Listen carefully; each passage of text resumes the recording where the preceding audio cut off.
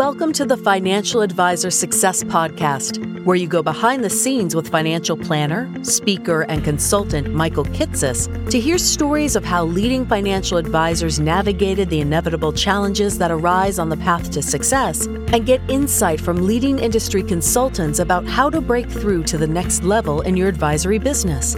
And now here's your host, Michael Kitces. Welcome, everyone. Welcome to the 238th episode of the Financial Advisor Success Podcast. My guest on today's podcast is Margaret Dechant. Margaret is the CEO of Six Meridian, a hybrid RIA located in Wichita, Kansas that has $3 billion in assets under advisement serving 700 clients. What's unique about Margaret, though, is that in 2016, she and her partners broke away from a very lucrative practice at Morgan Stanley to go fully independent. And rather than use one of the popular breakaway broker support platforms, decided to launch their own firm entirely from scratch in order to build the business exactly the way they wanted. In this episode, we talk in depth about what it was that Margaret and her partners wanted to be able to offer their clients and their team members that they weren't able to accomplish within a wirehouse. The circumstances leading up to Margaret and her partners deciding to break away, including the realization that despite investing heavily into their own brand and acting as a standalone unit, all the work they were doing within the wirehouse wasn't truly their own and instead was considered Morgan Stanley work product. And the decision-making process that Margaret went through when figuring out what the business they wanted to build would actually look like, rather than simply trying to find the best recruiting offer from any number of competitors. We also talk about why Margaret and her team ultimately opted to go fully independent, divvying up the tasks amongst themselves to launch the new firm from scratch rather than leveraging the services of a turnkey service platform provider. The tax alpha reasoning that Margaret and her partners decided to launch their own family of ETFs for their clients last year, and how Margaret's focus on reducing the number of centers of influence they sought referrals from and instead nurturing deeper relationships with just a few who are already providing referrals has helped the firm bring increasingly large and more complex clients. And be certain to listen to the end, where Margaret shares some of the lessons that she's learned from being in the business for over 30 years, including the benefit of focusing her own mental energy on only the things that she can really control, Margaret's efforts towards recruiting and developing younger advisors in order to build Six Meridian into a multi-generational firm, and the additional service offerings that Margaret is exploring as a way to provide even more value to her clients in the future. And so with that introduction, I hope you enjoyed this episode of the Financial Advisor Success Podcast with Margaret Dechant. Welcome, Margaret Dechant, to the Financial Advisor Success Podcast. Thank you, Michael. It's great to be here.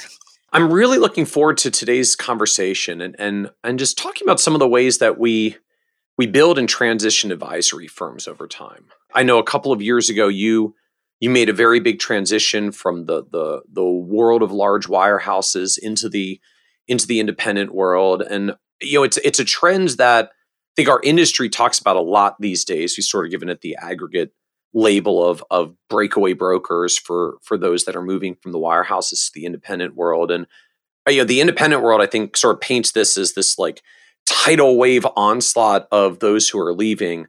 But when you actually look at the end of the day, most years, like we count the number of high profile firms that leave to the independent channel, like in the dozens. And the number of firm advisors at major wirehouses is literally tens of thousands. It's about 50,000 across Morgan, Merrill, UBS, and Wells. And so as I've always viewed it, like it's really at the end of the day, a little bit more of a trickle than a tidal wave, because I think a lot of people who choose to work in a large firm environment, they do it for what large firm environments provide, right?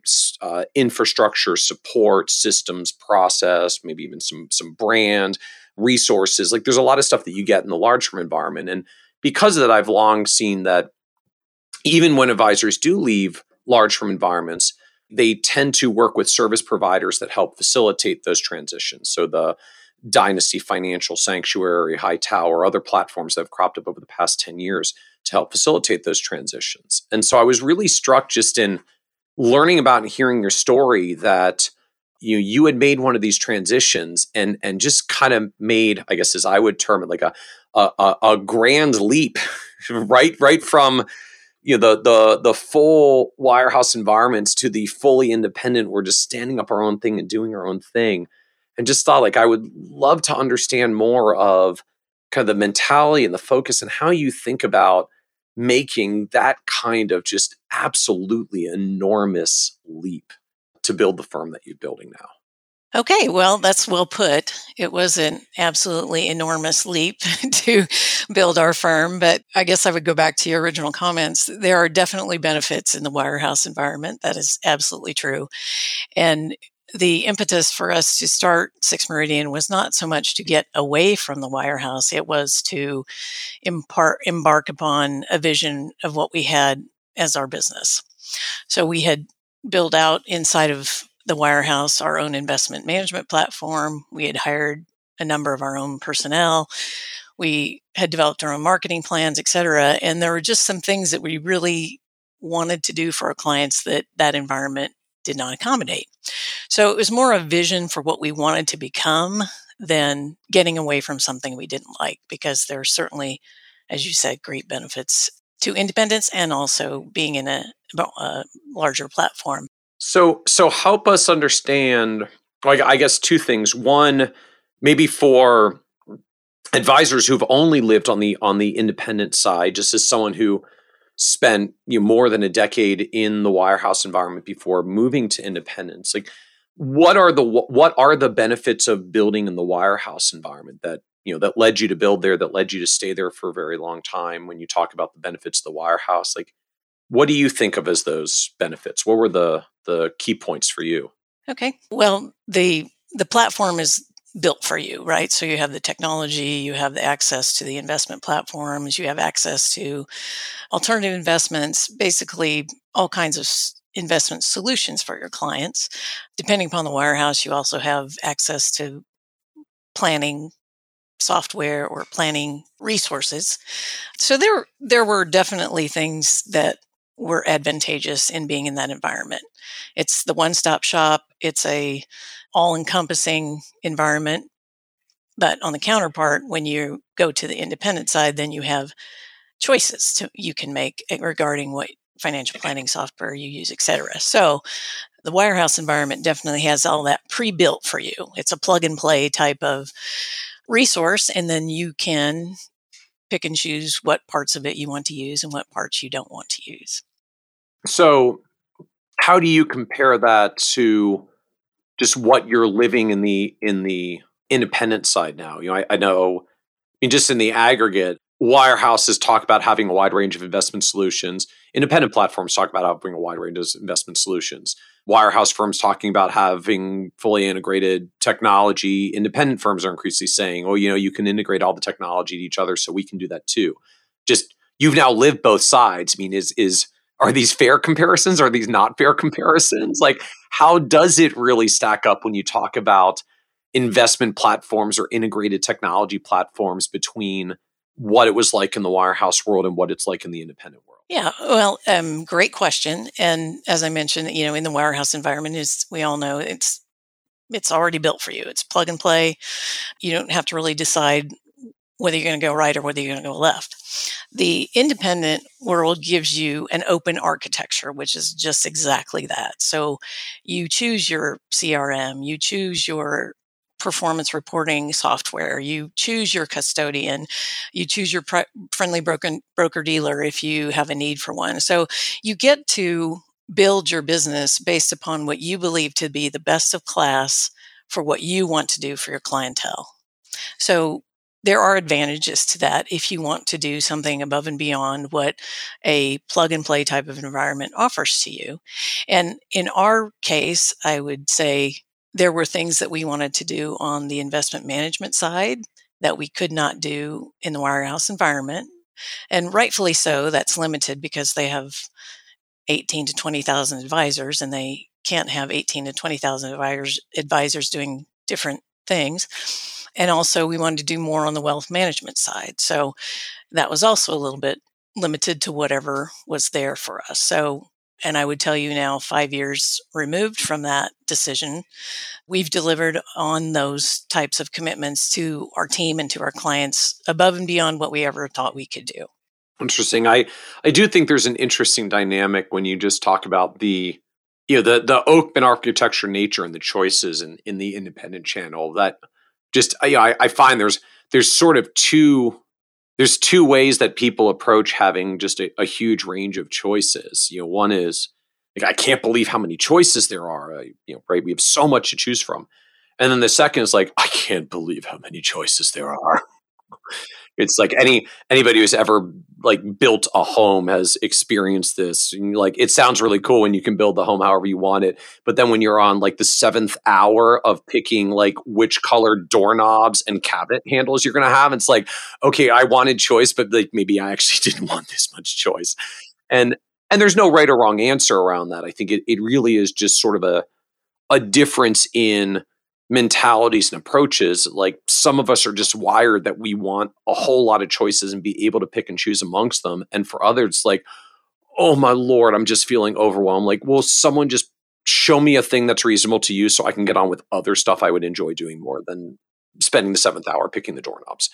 And so I'm struck by that distinction, and that, as you've noted, like you wanted to do things that are different than the plug and play environment, which meant you had to end out on the independent side because that's where the choices framework becomes a necessity to build the thing you want to build if it doesn't fit the standardized environment that you're in to begin with. Right. Exactly. That's exactly right. So what was it? I just in practice, like you talked about, you wanted to do more on the investment side than the wirehouse would allow. You wanted to do more on the wealth management side. What does that mean in practice? Like, what were you actually looking to do, or what did you go and create as you went out on your own?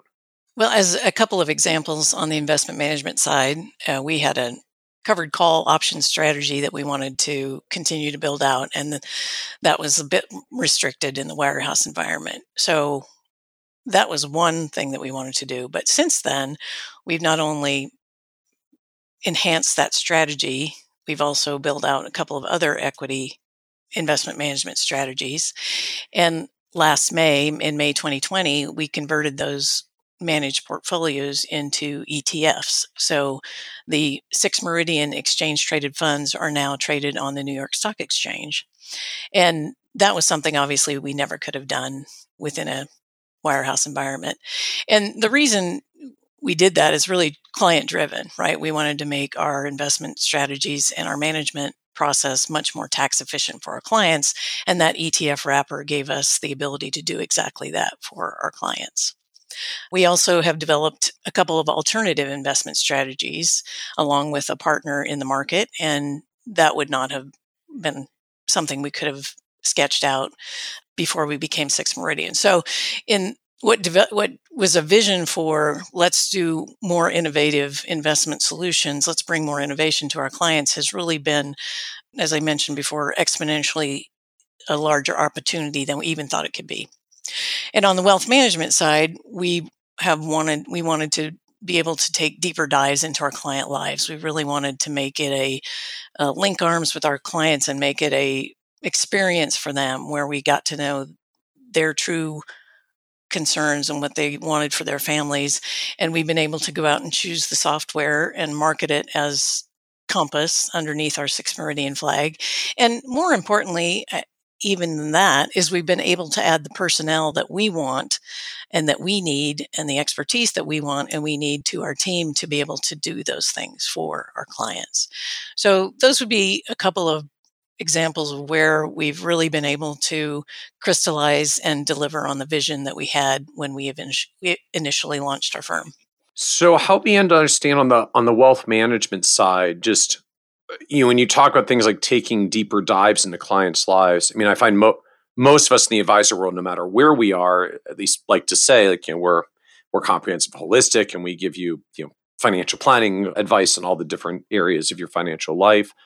So I guess I'm wondering, just in practice, like what's the difference between what you're doing now and what you were doing before? I mean, is it a service difference? Is it a staffing difference? Is it like particular technology that you're using that you couldn't use before that makes it happen better? Like what actually changed in going to the independent world? It's actually really all three of those. So we structured our service model so that we could allow for more capacity, more time to spend with clients in getting to know their financial situation.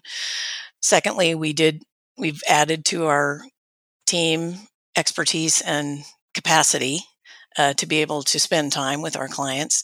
And lastly, we did change the financial planning software that we used initially, because when we left the wirehouse, we took on the same software that we had used in the wirehouse, just because it was familiar. It was going to be able for, we all know how to use it, et cetera. But since then, we've moved on to another platform that allows us to do more detailed plans, to have better visuals, to communicate with our clients, and really have those deeper discussions. So it was really all three of those we were able to do in under our own umbrella. And so is this just a wirehouse infrastructure limitation that you could not hire more advisors, more expertise, more team members in the wirehouse environment, that you had to be in a separate world just to be allowed to do that kind of hiring? To some degree. Now I'm talking about 5 years ago, so I'm going to preface and say maybe things have changed since then, right? So things don't stay the same. So I'm just going on my vernacular from when we were making these decisions. And we were able to bring on talented people as we needed them and as we found them. And again, back in my experience, it was you had to prove that you needed the resource. You had to find a way to slot them in. You had to put them in a title or a role that was sort of preordained by the wirehouse model. So it's allowed us to bring on people in a way in meaningful roles and give them responsibilities that we deemed necessary to service our clients.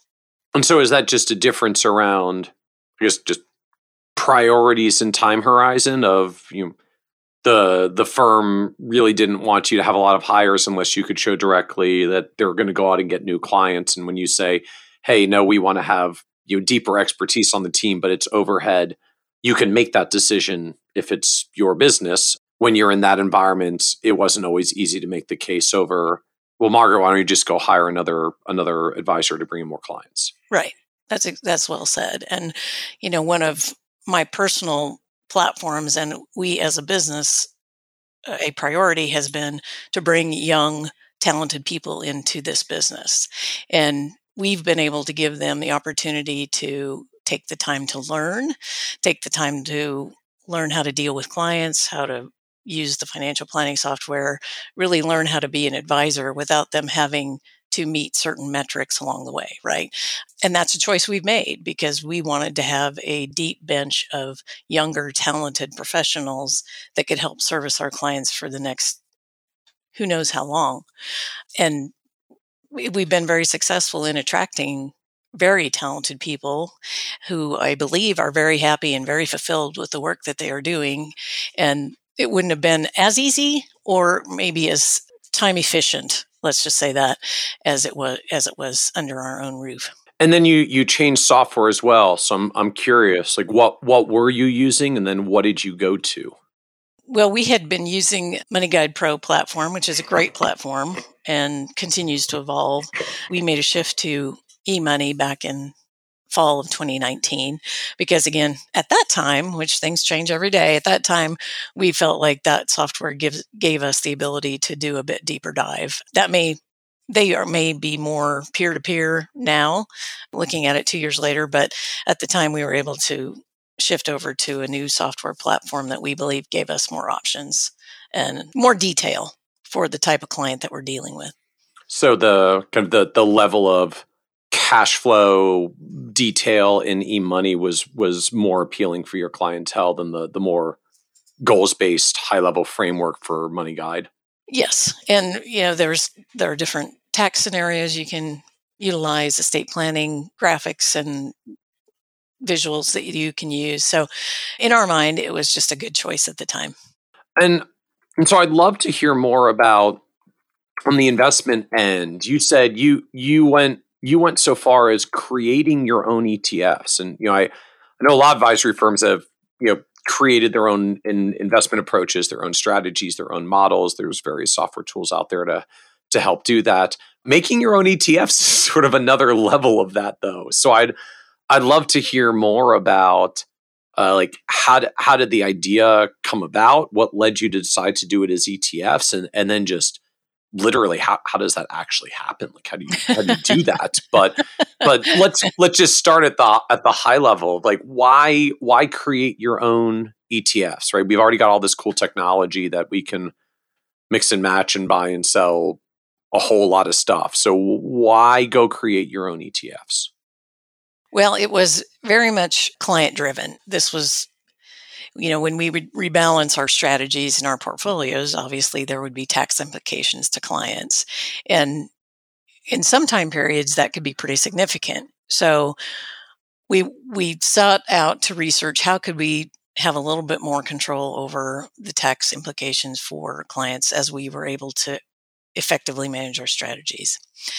And our investment management team did a lot of research around, is that a mutual fund? Is that an ETF? Is that changing how we rebalance our portfolios? It was, 18 months of a lot of research on their part. So I give them all the credit in the world for really crossing all the T's to find out what the best solution was. And after all the conclusions were drawn, it was really that an ETF wrapper allows us to rebalance as much as we need to according to our models. And until the client actually sells the ETF, there is no tax implication there. Now, how that came about is we understand our strengths and our not so much strengths. So we sought out the best partner in the business that could walk alongside us and help us get this accomplished. So we partnered with ETC, a firm that is very experienced at this type of work, and from what I understand, the best in the business. So they helped us walk through all the legal side of it, the SEC compliance side of it, all of the moving parts that had to happen before we could actually launch our ETF. So I just put in a very, very short summary of what was a very long and detailed process. But at the end of the day, particularly in the market we're in today, where, since last March, the market has moved significantly, to say the least, and we've needed to rebalance our portfolios on a number of occasions. And because of these ETF wrappers, we've not had to incur tax consequences to our client. I would say just because of all the internal swapping and moving rules of ETFs, that as you're making the changes in and out of the vehicle, you're typically not triggering gains and pass-throughs because of how you can manage the underlying ETF. That's correct. Yes.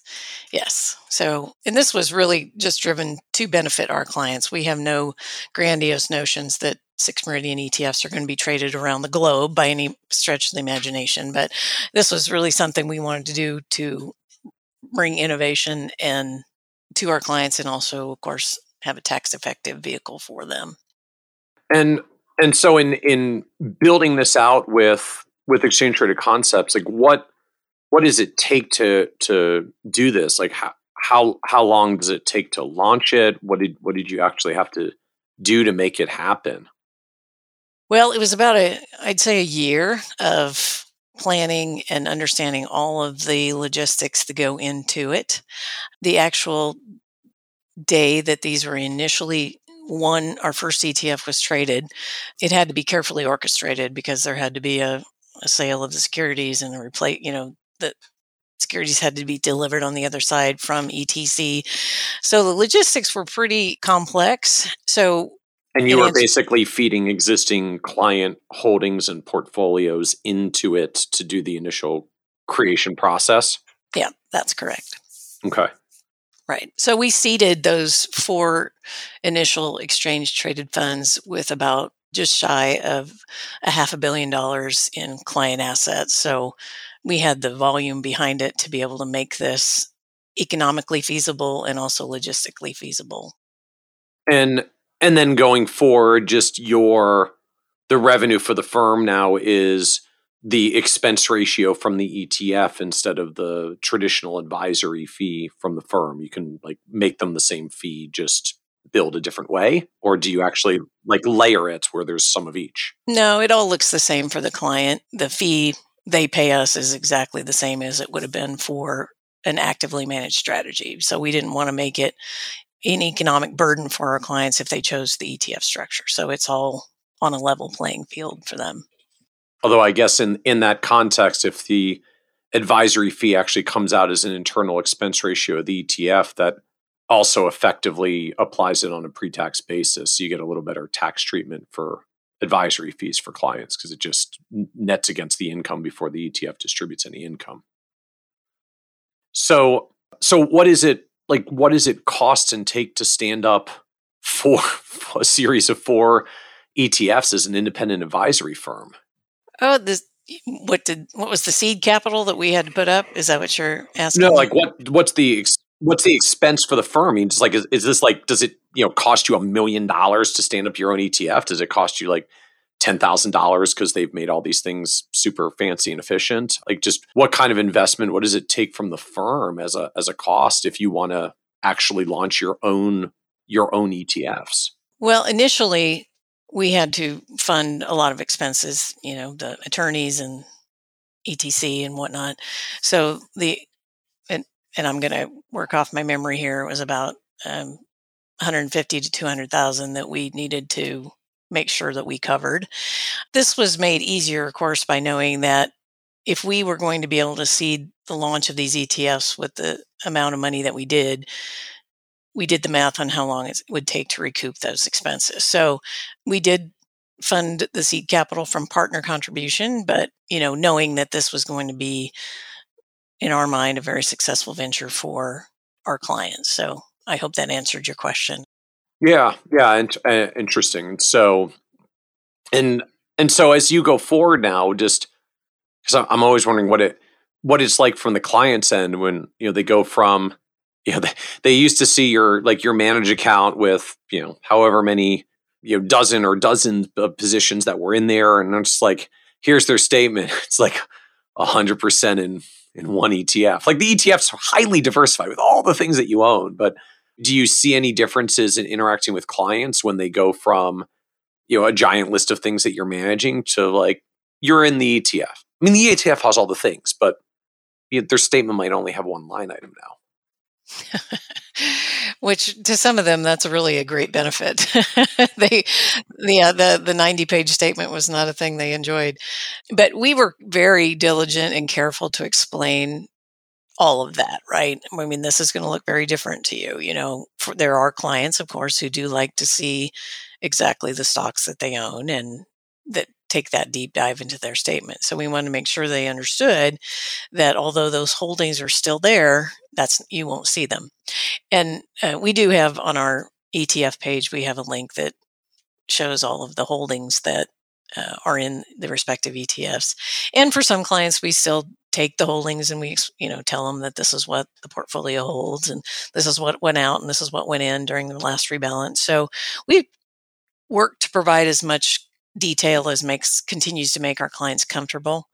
And it was not a mandatory move into the ETFs.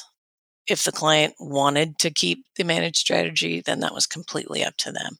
Okay. And so but I guess the pitch or the offer or the appeal or just why you were going down the road in the first place is, hey, but we are continuing to manage and trade and rebalance your strategies that will trigger some tax consequences if we do this in the ETF wrapper. If you transition to the ETF wrapper, you can minimize some of these ongoing tax consequences. Yes, that's correct. I mean, you need to disclose all of the details around both the managed portfolio and the ETF, right? I mean, ultimately the client's decision. Is there a tax-free exchange version for as clients contributed in, or did some clients have to deal with tax consequences to essentially sell their stocks and transition into the ETFs? There were some tax consequences, but again, we made sure that we disclosed all of that to the clients and they understood the implications and what was going to happen. Right. And just that's part of the trade-off for getting what's better treatment on the other side. I would presume as well that means in practice, these also tend to be things that you have more in client taxable accounts and not necessarily in retirement accounts because you didn't have the same tax consequences or the tax issues in retirement accounts in the first place. Generally speaking, that's correct. Yes. Interesting. So as you look back on it now, like how are you feeling about ETF versus managed account structures now that you've actually lived it? Is this so glad we did it, or looking back like, okay, we did it, we're moving forward, but I don't know if I would have done that again from scratch given what we know now? Oh no, we would completely do that again. Absolutely. And part of that is emphasized by what's happened in the market since last May when we did this. So, our small cap strategy was rebalanced in earlier this year. I don't remember what month, and almost 100% of the positions were rotated out. So that would have been a significant, and that's just one example, that would have been a significant tax impact for our client. So it's been very beneficial for them along the way. And obviously then and makes clear in the context of like why transition independence, not a lot of employee advisors at a wirehouse that get to create their own ETFs for their individual client base. And so the idea in essence was just anything that you were previously running as a model strategy, you now run as a centralized model in an ETF and the clients buy the ETF. We still have a couple of strategies that we did not convert, and that's just because these 4 strategies were held stock positions. The other ones have mutual fund, ETFs, et cetera. So, but our equity strategies are now have an ETF option. Oh, so you were doing these primarily with things that were previously individual stocks, because just more traded, more tax consequences for the trades. You're not necessarily adding a layer of cost of like rolling up funds inside of funds inside of funds. It's just, hey, we're taking our direct stocks and putting a wrapper around it that's the same cost as what our advisory fee would have been, but we get better tax treatment when we make the changes within the wrapper. So help us understand then the just the overall size and scope of the advisory business. Like, how big is the firm? How many clients? How many team members? Like, paint the picture for us of what Sixth Meridian is. Okay. Today we have $3 billion assets under custody. So the majority of that's under management, but we do have some assets that are sit under custody for our clients. Since we launched Sixth Meridian, we've gone from 13 total, including the partners, to now 24 personnel under a roof. Clients, we have about 700 households that we service, and we do, we're not a family office setup, but we do wealth planning and investment management for those 700 households. Okay. And so what is the 24 people kind of breakdown? Like who does what, or how do you structure the team internally? Since I know you've got advisory services, you've got deep investment team work that you're doing. So can you paint the picture of what that org chart looks like of kind of how the team breaks out? Yeah, we have an investment management team who's led by our Chief Investment Officer, Andrew Meese, and he has a team of 4 who work with him on the liquid and illiquid side of things. Then we have the advisor side. It includes the partners, 5 of the partners who also have client-facing responsibilities. So there are 11 total client-facing advisors.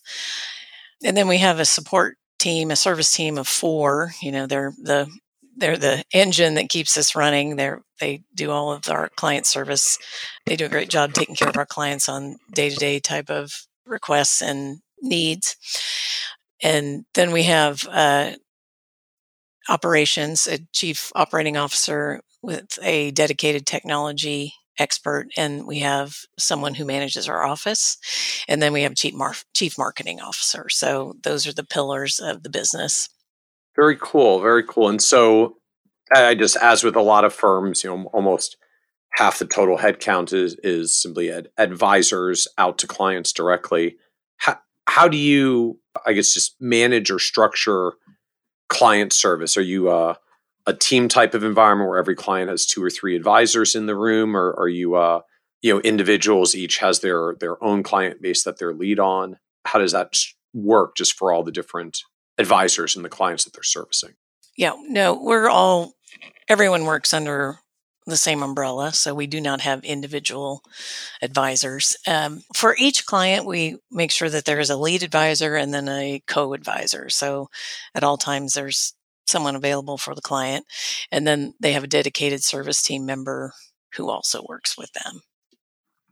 Okay, so the kind of the core for a group of clients is basically three people, like a lead advisor, a co-advisor, and a dedicated service team member. I guess service team members are generally supporting two advisor teams at a time, just kind of given the math, 11 advisors for service team members. Right. And typical clients, so I'm sort of doing the napkin math of just 3 billion of assets under management and 700 clients. Puts you at a $4 to $5 million average client household. Is that a good representation of where you are for typical clients? Obviously, some bigger, some smaller. Right. Yeah. The math average always works. Yes, it's always the way it works. Yeah. The average would be around 5 million under management. Obviously, as you said, some bigger, some smaller, but that's kind of our sweet spot. And so when a client is a client of the firm, what does that experience look like for them in practice? I mean, what do you do? What do they get when they are a client of Sixth Meridian through the year? Well, when we onboard a new client, we always start with the wealth plan. So it's a big picture look at their financial life, oftentimes looking at all the investments, but also looking at, what is really important to you and your family. So there we start with the plan.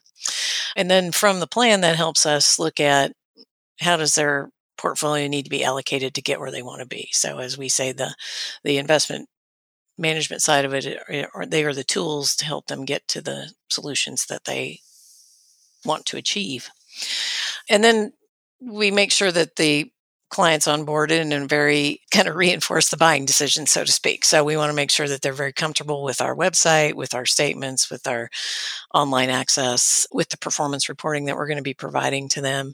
So there's a bit of an onboarding touch point that takes place to make sure they're comfortable and that we've gotten all their questions answered. So from there, it depends on the client, right? They're all different. Oftentimes, we meet with clients start out saying, we'll meet with you as often as you like, whether that's 2 times a year, 4 times a year. But as we all know, oftentimes 4 times a year turns into more like 2 because the quarters go by so quickly. But more importantly, on how often we see them is how we keep track of their financial lives, right? So we just want to make sure that we're championing all the things that they need to have done to make sure that they have all their financial T's crossed, whether that's, have they talked with their CPA about their current tax situation, their quarterly payments? Have we gotten with the estate attorney to make sure that we understand the estate plan? Do we have their beneficiaries correct? All of those things that,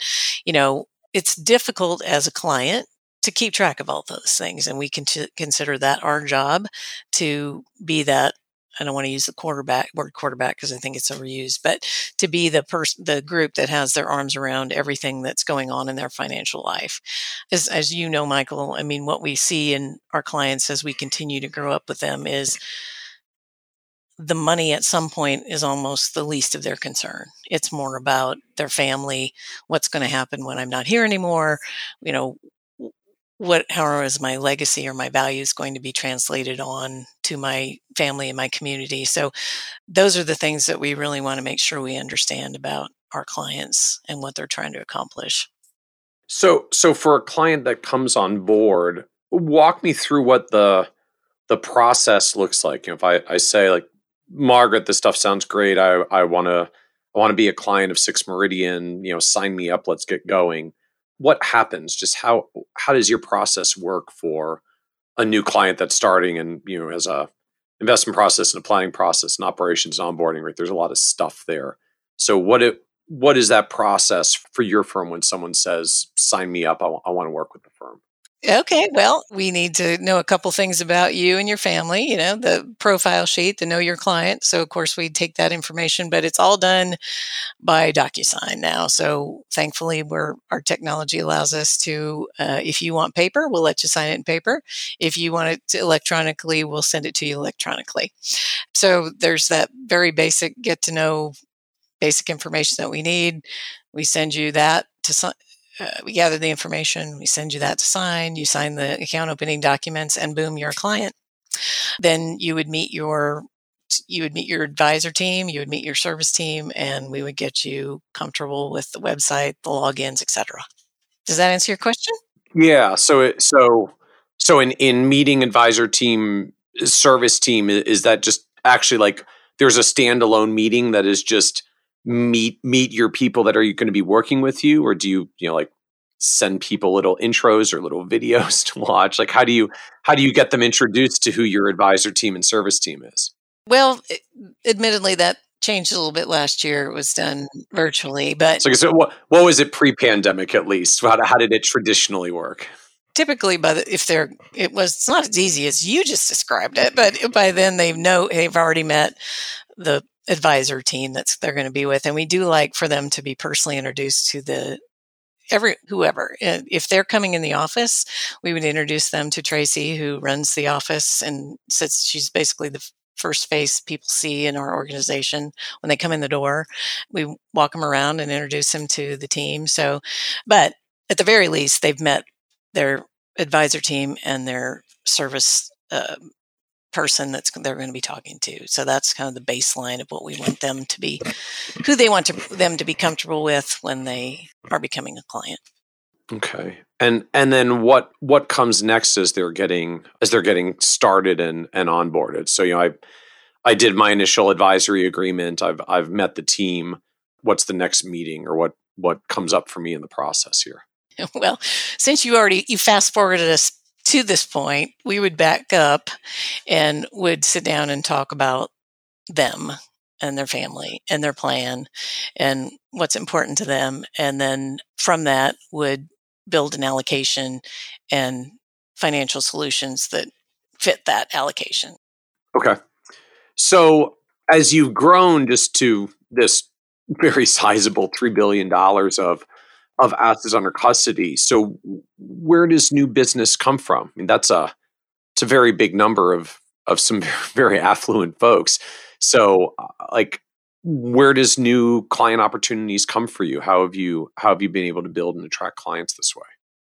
Most of us have grown up in this community, in this area. So, and what's the area for you? Just where are you based for people? We are in Wichita, Kansas, and most of our clients are here, but we have clients around the country, most of them with roots here, though, or some connection to a family that we already do business with. So the majority of our business comes from referrals from existing clients. And if you look at our client base, it's basically new business owners, former business owners, executives, or medical professionals. So in the work that we do for these people, with these people, many are very generous in sending us referrals of their friends, their family, etc. Secondly, because we've been in this community a long time and we enjoy a great reputation, at least we think we do, we believe we do, we're pretty well connected with some key centers of influence. And Mike, what we did a couple of years ago was we looked at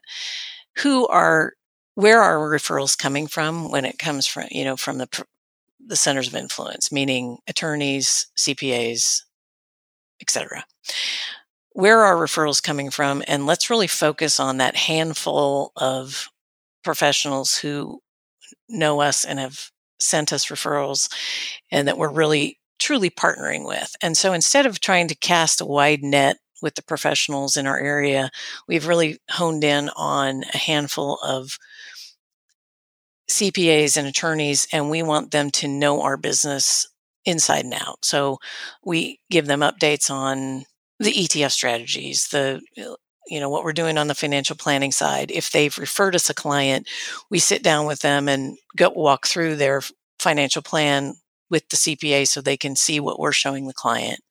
We've really worked to lock arms with them and partner solidly with a few key referral sources. And it's one of the best decisions we've ever made. And I know it's probably not anything revolutionary that no one else has thought of by any stretch of the imagination, but I would tell you just from our perspective, it has elevated the level of referral that we get from them because they understand how much work we put into a client and they understand where we can do our best work for what clients. So it's not only increased the number of referrals, but it's also increased, say, the client the quality of the client, the complexity of the client that we're seeing. Interesting. And so just a conscious strategic shift to say, we're not going to try to generate a whole bunch of referrals from a whole bunch of centers of influence. We're going to try to generate focused referrals from a much smaller number, and we're going to get really, really deep with them and really show them what we do. That's correct. And so is there a particular focus of doing this with attorneys, doing this with CPAs? There's some firms with other COI types as well. Like what have the COIs been for you, the centers of influence been that are connecting the best in practice? It's 3 or 4 CPAs and 3 or 4 attorneys. So we haven't gone beyond that. But those are the ones that we've really focused on the last few years. Are they of a particular type or focus? Like how did you pick or find them in the first place? Well, the first thing is that we have a number of common clients with them. So they're familiar with what we do and how we do it. And the attorneys are estate planning attorneys largely. And the CPAs are CPAs who have the expertise in business accounting. So they're doing the accounting work for the client and their business typically. So oftentimes, that has led to a liquidity event, the business changes hands, whatever the case may be. Okay. So just gets you close to people that have some dollars or may have money in motion when you're literally working with estate planning attorneys who deal with people passing away where money may be in motion, or CPAs who are focused on business accounting in particular. So they have small business owners of a particular size who may have sales or liquidity events at some point. Correct. Yep. And so what do you do just to get deeper in the relationship with them? As I'm sure you've seen as well, a lot of advisors say they have relationships with centers of influence and try to connect with them, but aren't necessarily getting the growth that powers a $3 billion firm. So what are you doing in this relationship building process with centers of influence that you think is driving such results in practice? Primarily, it was the focus to make sure they understood what it is we do for clients. So that just the question you asked me a little bit ago is, what's the experience, right? What exactly is it that you're doing? What does the client see from you? So we wanted to make sure that they do understand just that. Like, what does the wealth plan look like? How are you showing the estate plan visually to the estate plan that I wrote for the client? How are you showing it to them visually in your planning software? And why does that matter? And from the CPA side, we do that as well, but we also do a lot of hand holding during tax season. We want to make sure that neither the CPA or the client have to ask for anything. We want to make sure we have all of the tax documents to them as quickly as we can get to them. So it's a combination of, I'd say if I narrowed it down as I'm talking, is making sure that they understand the experience and what it is that differentiates the Sixth Meridian experience from any other place they could send it to. We want them to have confidence in us that we're not going to drop the ball, because you and I both know if you refer a friend to someone and it's not the experience that they expected, that doesn't bode well, right? And then, we just want to make sure that we make their lives as easy as possible. So CPAs are busy during tax time. If we can help take something off their desk, then hopefully we're adding value to them and the client. And so as you go down this road of trying to make sure they understand the experience and what it's like, how do you do that? I mean, are you explaining it? Are you like taking them through a mock process? Do you actually try to get them as clients and like have them experience it because you did it for them and then they know? How do you actually get them to really understand what you do and how and why your depth of service is different than others? Yeah. We have gotten a couple to be clients, so that's always great, right? Really, if to look at the experience, it's more, what is the client seeing in the wealth planning? What kind of information are you gathering? How deep are you going into their financial life? And then also so that they're familiar with our performance reporting tools and how we can aggregate information for clients, some of the services we can do. So we don't go through the onboarding experience, so to speak, but it's more, what is the client going to have? What resources are we bringing to the table for them when it comes to the wealth planning software and the detail that we go into when we talk to them about their wealth plan? What changes have undergone, and what changes have the investment portfolios undergone, and how are you approaching managing these liquid and illiquid assets? So just so they have a better understanding of what it is that we're bringing to the table, if that makes sense, not to experience it day to day, but more, what are you bringing to the client? So now take me back again to just the transition and this change where you spent 10 to 15 years in a large wirehouse environment, and then at some point you decide, like, I think maybe we want to make a change and go independent. So I'm wondering, like, what ultimately led to the decision that said, I think we've got to make a change? I mean, just, you've been there for 10 plus years. Like, was there a catalyst or something that said, like, no, we just got to do this now? Mm-hmm. I can tell you exactly what it was. It was our chief investment officer, Andrew, and I were having a call with a firm that does audited performance. And we had a great call with them. They told us what we would need to do to get our performance GIPS certified. As we were wrapping up the call, he said, well, you realize, of course, that when you leave, if you ever leave the wirehouse, none of this belongs to you. It's a work product, so you can't really translate it to being yours. So the trigger, like, you would lose all of your investment track record for the strategies that you were building if you were building them under the wirehouse environment.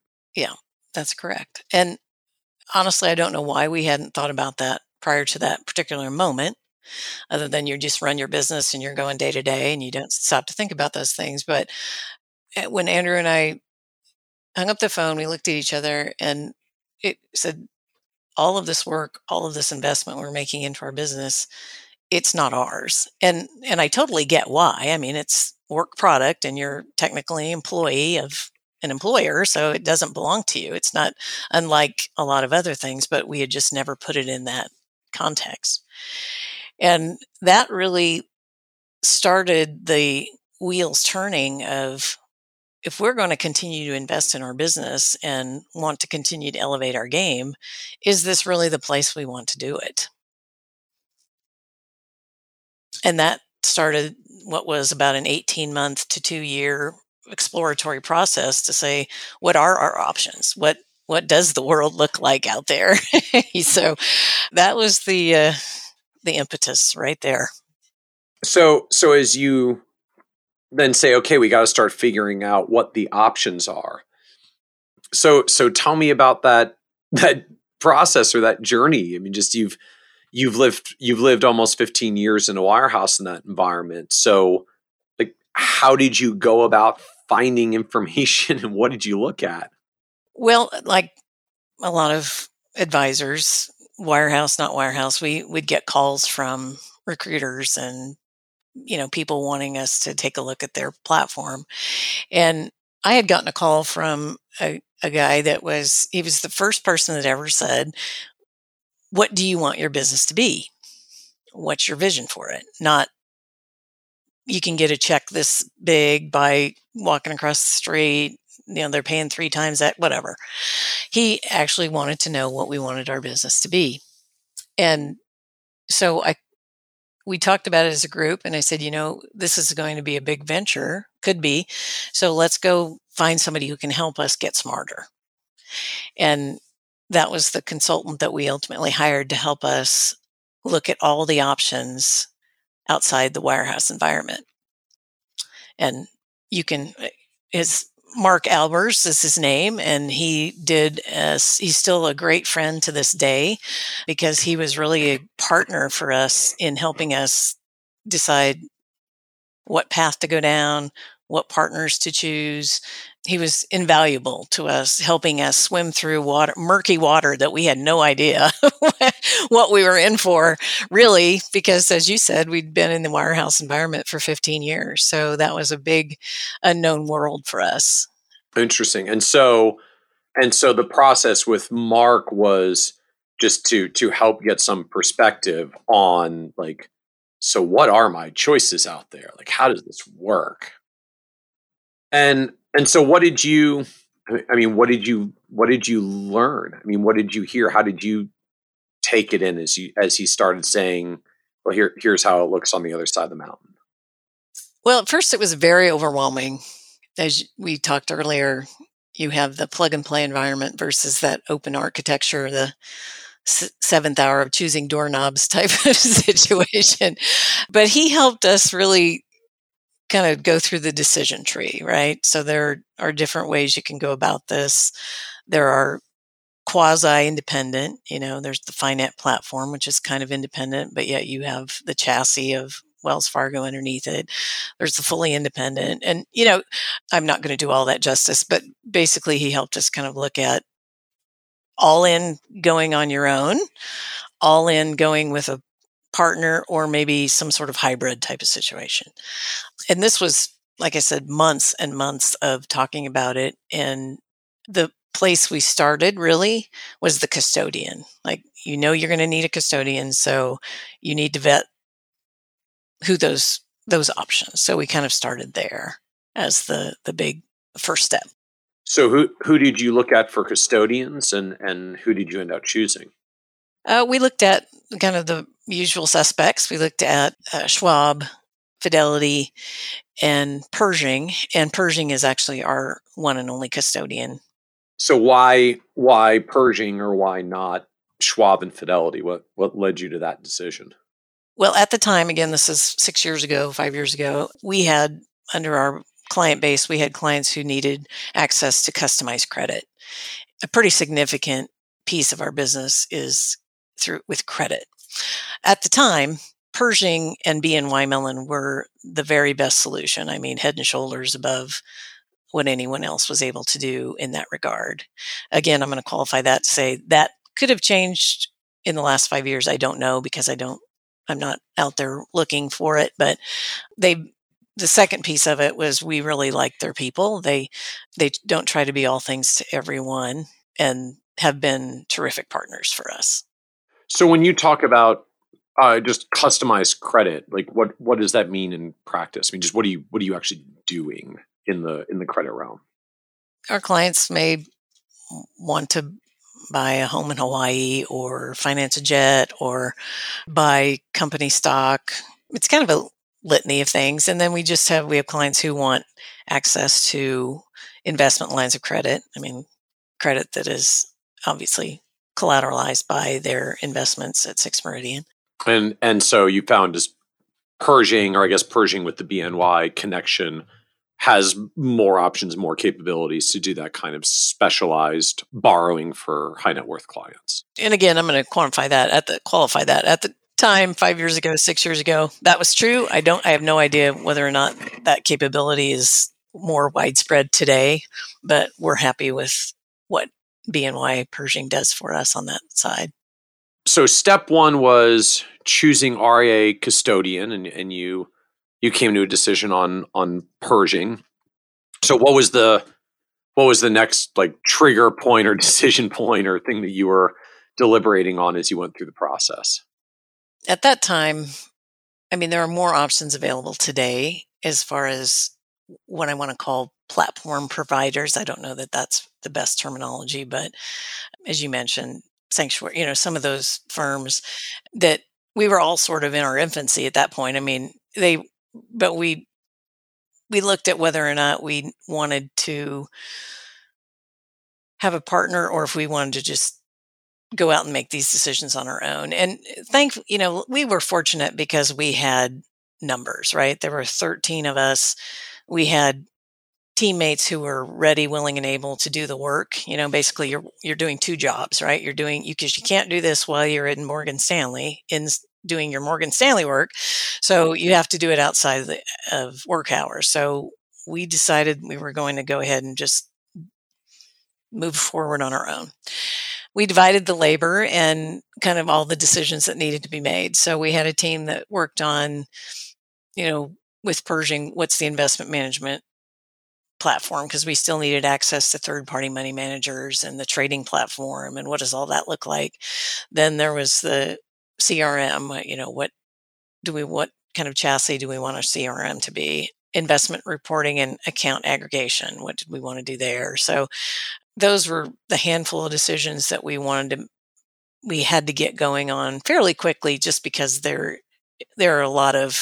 it takes a lot of time to vet all those, particularly when you're not familiar with the landscape. So those were some of the biggest decisions that we made. And what did you end up choosing when it came to CRM and when it came to investment reporting and account aggregation? We use Adipar as our investment reporting platform, and we love the customization that we're able to do with that. Again, that was kind of one of the things that we felt was important in this journey was, let's give our clients a performance report, a deliverable that's easy to understand and tells them exactly what they want to know. So we've been very happy with Adipar. The CRM, we actually have changed away from the original one that we selected, and we're thrilled with the one we have today, which is Salentica. It's basically the nerve center for our team. It's how our team communicates client notes, client tasks, calendar requests, the whole thing. I mean, it's just very dynamic and fits our business well. So a lot of the decisions you make beyond the custodian or technology related, just because that's client experience, right? I mean, that's the internal client experience plus the external client experience. And so as you're then looking at all these options of, you kind of said like there's quasi-independent, there's sort of hybrid supported options with players like Dynasty and Sanctuary. There's the fully independent model, I guess ultimately is what you chose and where you ended out. How did you ultimately choose amongst these? Like what led you to the fully independent choice, and how did you decide that over the others? What was the trigger for you? Well, at that time, we had a pretty good sized team of people that we could divide and conquer with our numbers and time committed. And there was a cost factor there. I don't know if we were looking at that decision today, I don't know. It went fine. I mean, obviously we're on the other side and we're doing, exceptionally well. I don't know if today, knowing what I see in the market today and how these platforms are like Dynasty, for example, if we wouldn't go that route, just because that may have helped us get up the curve a little quicker, knowing what given we don't know what we don't know, but it worked out fine for us the path we chose. And ultimately it was just the fact that we had the firepower to be able to tackle it inside our own walls. So what was the biggest challenge or surprise as you were making the transition? Well, I'm going to go to the upside surprise, which was the overwhelmingly supportive response from our clients. Without question, embraced the fact that we were going to launch our own business, be able to do things that for them that perhaps we weren't able to do before. I mean, the tidal wave of support was very, I mean, it's a scary time, right? So the tidal wave of support we got from our clients was just reinforced our decision and gave us a lot of confidence that this was going to be successful. Were you worried about the dynamic of whether they would come or whether they would say like, Margaret, wish you the best, but I kind of like the strength and depth of a firm like Morgan Stanley. I don't know about this hanging your own shingle thing. I don't know that we were worried, but we were sitting on top of a business inside of the wirehouse that was a pretty good machine, right? I mean, our people were comfortable, our clients were comfortable, we were all making good livings. We had built, this business over decades, right? So here we are making this giant shift And we're confident that our clients are going to come with us, but you don't really know. So on Friday morning at 8 a.m., you're sitting on top of a $10 million business. And Friday morning at 9 a.m., you're unemployed. So, it doesn't come without some anxiety, regardless of how optimistic you are. So worried, no, but anxious, yes. And so how'd you break the news to clients when it was time? As you probably have guessed, because of the size of our business, we are pretty meticulous in process, because otherwise, how do you run a business like this? So we had divided out our client list by person, by priority. We already had air travel arrangements made, but obviously you have to follow protocol and you can't contact them until you are given the all clear by your legal team. So once we were gotten the all clear, we all got on the phones and we started with not just our top clients, but the clients that we really wanted to make sure knew this from us quickly, right? So it was from, I don't know, let's say 10 a.m. that Friday morning to all over throughout the weekend. We were calling clients on an ongoing basis. And then the following week, when we needed to travel, we would to go see them in person. In practice, you did, I guess, just how many claim, or were there some who didn't come, or were the ones who stayed behind only the ones that you actually wanted to stay behind, or did you oh darn, Tom said no, or did you have some that were surprises that didn't come with you on the transition? There were not significant surprises. We had a couple that just they're like we're fine where we are, but not many. We moved over about 98% of our business. So it was largely successful in every way we wanted it to be. So having been through this growth process for the business over the past 2 decades or so, what surprised you the most about building your own advisory business? I don't know that's surprising. It's a lot of work. And like they say, anything that's great is on the other side of hard, right? So it does take a lot of work. And I have been fortunate to have a team around, right? I'm in awe of people who are able to build an advisory business as a 1 or 2 or 3 person shop, because of all the things that you have to ride herd over, right? You have to do the planning and the business planning and the investment management solutions. It's just there's so much that goes into it. So I stand in awe of anyone listening who is in that category, because as we built the team over the years, we knew every year we do business plans and we would see what was ahead of us and how the complexity of the clients' lives was becoming more and more so. And so building out the talent and infrastructure to be able to stand on top of that is very arduous, rewarding, and in many ways, but it's a very complex business. And so I guess that's also sort of part of the journey for you, that it was one thing to decide to be independent at the stage that you did because of the size of the team and infrastructure that you had, but getting there meant being in a large firm environment that had that support and infrastructure to be able to grow the business and the team to be at that stage in the first place. Is that a fair characterization? Yes. So what was the low point for you on this journey? I would say that over the many decades of my career, the financial meltdown of 2008, 2009 was rough, to say the very least.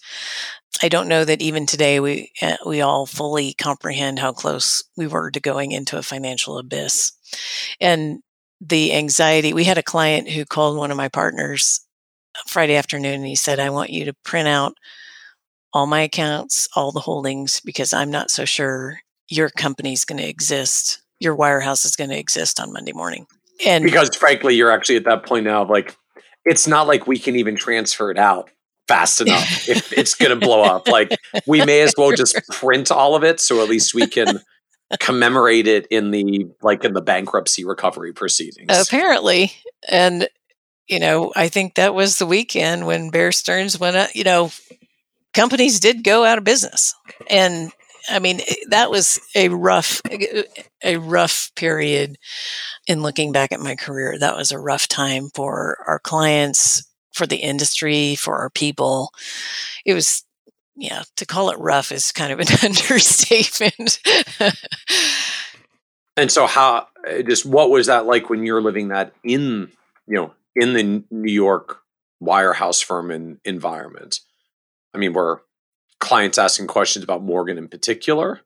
Well, sure they were. I mean, and to their credit, Morgan Stanley was very forthcoming with information and talking points and, supported us wholly in the process. I mean, they could not have done a better job of keeping us up to speed with what was going on. But it was just a very scary time. I don't know that we all want to reflect back on it fully because of the post-traumatic stress that we might all have, but it was just a very tenuous time. And I don't know that clients, and other than the one, actually thought that the firm was going to go out of business, but it was, the financial industry was very suspect at the time, just because of all the data that was coming out in that regard. As you look back on this journey over the past several decades of building, what do you know now about building advisory firms that you wish you could go back and tell you from 10, 20 years ago is, hey, just a tip. Given what I know now, here's what you should probably know you're getting into. Well, it sounds kind of, common sense, but really focus on what you can control.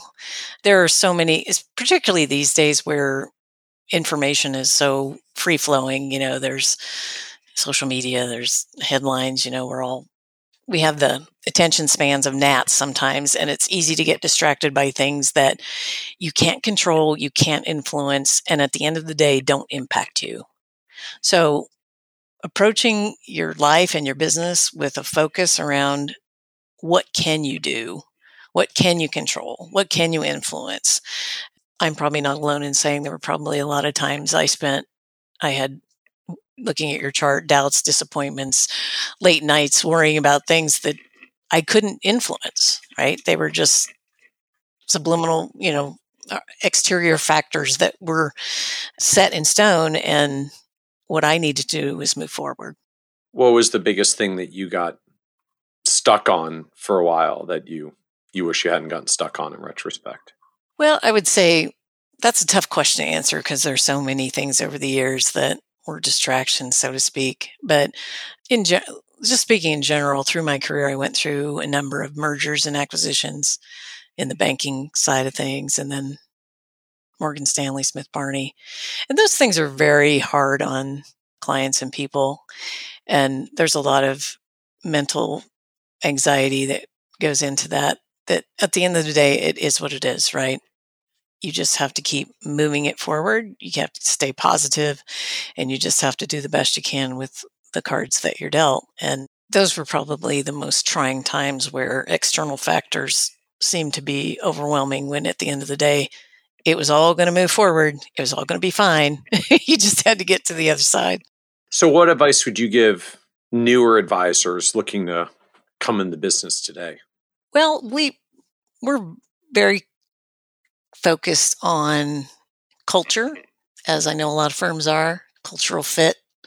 I'd say if you're looking to get into the business, understand, first of all, what is it you want to accomplish? Is it that you want to serve people? Do you have a heart for service? Do you really want to know people to the depth and breadth it takes to be able to do this work? And then if the answer is yes, find a firm or an advisor or an environment that's really going to support, that lines up with your values and your goals and what you will want to accomplish. Because it's a very rewarding business. It is very hard work, and you need to be in a positive environment that lines up with what you want to accomplish. I know that sounds very general, but I've seen people very misplaced over the years with who they were working with and what they were trying to accomplish, and it just didn't line up. And as a result, one or both or all failed when they could have been successful had they just gone right instead of left. And I guess just can you give me an example or like just for people coming in the industry who don't know what the different environments are and what the different things are that they could even be misaligned on, like what kinds of things does someone new coming in the industry need to be watching out for if they don't have any of the context aside from after the fact, you'll probably realize that was the wrong environment, which doesn't always help after the fact. Well, I'm going to try to answer this, Michael. Hopefully I do your question justice. But we've all seen people in this business that are successful with very different skill sets, right?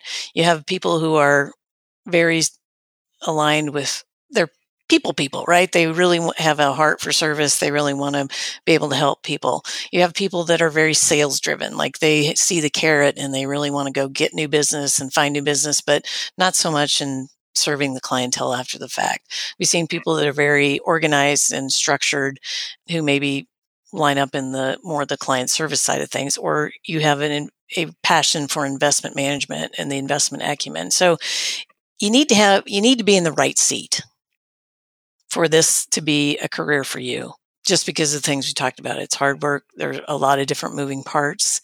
So I guess when I say find some place that's going to give you the opportunity to be in the seat that best suits you.